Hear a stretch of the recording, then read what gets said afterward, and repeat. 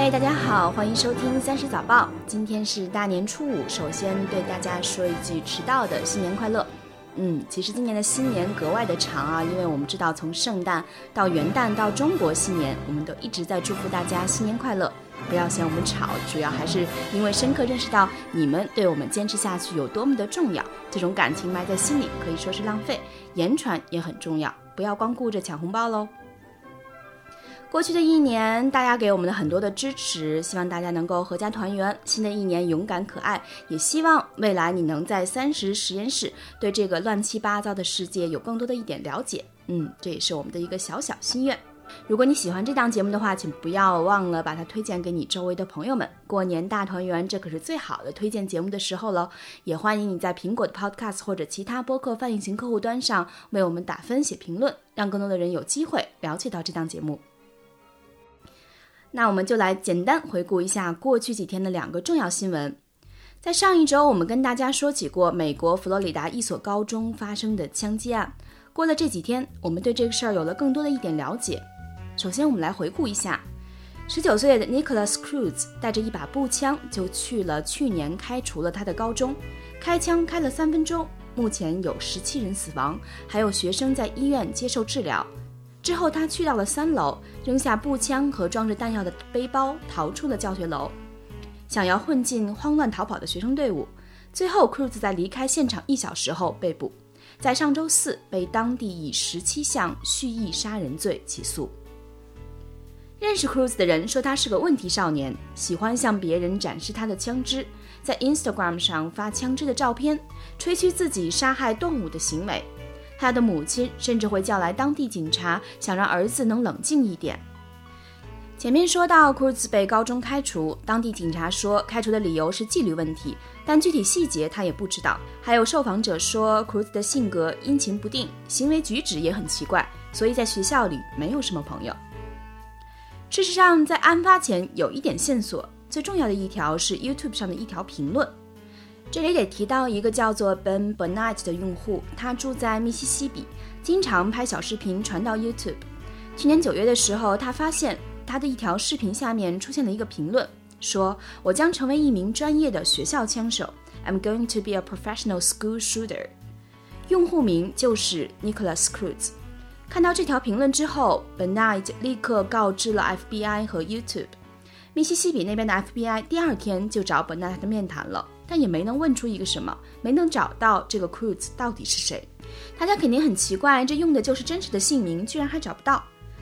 迈阿密的 FBI 的头头是这么解释的：一方面，这条评论没有时间和地点的信息；另外，在之前密西西比的 FBI 负责的调查当中，因为 Burnett 住在密西西比和佛罗里达这边也没有什么联系，所以就没能调查出 Cruz 的身份。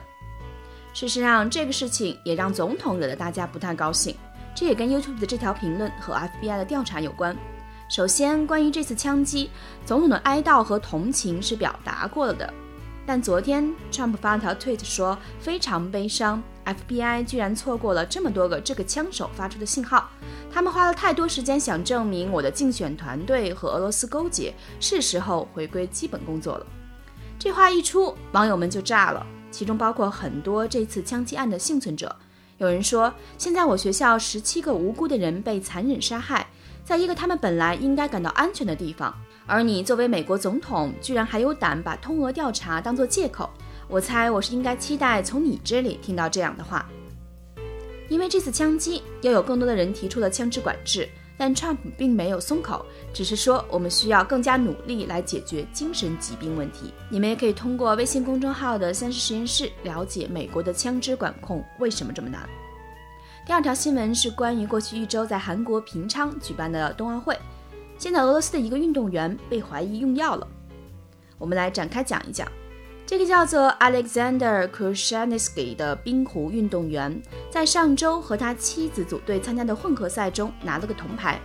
先别忙着恭喜，因为尿检结果判定他用了兴奋剂。这种兴奋剂在2016年就上了奥委会的黑名单。作为一种心脏用药，它通过增加血流量，供给肌肉更多的氧气，从而增加耐力。现在 Krushanitsky 已经飞去了韩国首都首尔，等待第2次的尿检结果。这个事儿为什么这么严重呢？主要是因为俄罗斯的名声一直都不太好。之前我们写过，奥委会调查发现，俄罗斯在2014年的俄罗斯索契冬奥会中，在政府的帮助下，有组织、有计划的大规模使用了兴奋剂。于是，在去年12月，奥委会宣布惩罚措施，禁止俄罗斯以国家名义参加这一届的奥运会。俄罗斯运动员要参加奥运会也可以，但只能说自己是奥林匹克运动员。其他惩罚措施还很多，比如俄罗斯的运动员如果获得了金牌，也不让放国歌，而要放个奥运会的会歌。所以 Khrushchevsky 这事儿在这种时候出来就很关乎国家形象了。而且奥委会其实一直在考察俄罗斯的表现。在这事儿出来之前，奥委会其实有在考虑闭幕式的时候让俄罗斯的运动员们组回俄罗斯团，举着自家的国旗走，而现在就不好说了。运动员本人向俄罗斯的官员表示，他担心是有一个没有被选上参加奥运会的队员在他的饮料里做了手脚。俄罗斯冰壶联合会主席表示，在飞来韩国之前，他们给运动员们做过测试，是没有问题的。只有疯了的人才会在比赛开始前服用兴奋剂，这件事情太奇怪了。另外，虽然有人认为这个兴奋剂能够帮助增加耐力，仍然有包括冰壶运动员在内的人觉得奇怪，实在是不明白这种兴奋剂能怎么帮助增加冰壶运动员的耐力啊。最后还有一条坠机新闻，周日，伊朗阿塞曼航空公司一架飞机在由首都德黑兰飞往南部城市亚速兹的途中坠毁，机上共有65名乘客和乘务员，具体的事发地点还没有最终确认。官方说已经派出了12支搜救队去到他们认为事故发生的大致区域，但至今还没有发现任何的残骸和尸体。而包括大雾在内的糟糕天气又进一步增加了搜救的难度，没办法出动直升机。现在救援组织准备飞个无人机去勘测一下。伊朗当地有新闻网站说，这架失事飞机在飞行途中还曾遇到过技术问题，它是最近才重新加入阿塞曼航空公司的，之前的7年一直在接受检修。2个月前回归的时候，航空公司还专门发了 Instagram 宣布这个事情，而周日出事之后，航空公司也删了这条帖子。卫报觉得伊朗较为频繁的飞机事故和西方对其制裁有一定关系，买不到更换用的零件和新飞机，才导致了这样的事件接连发生。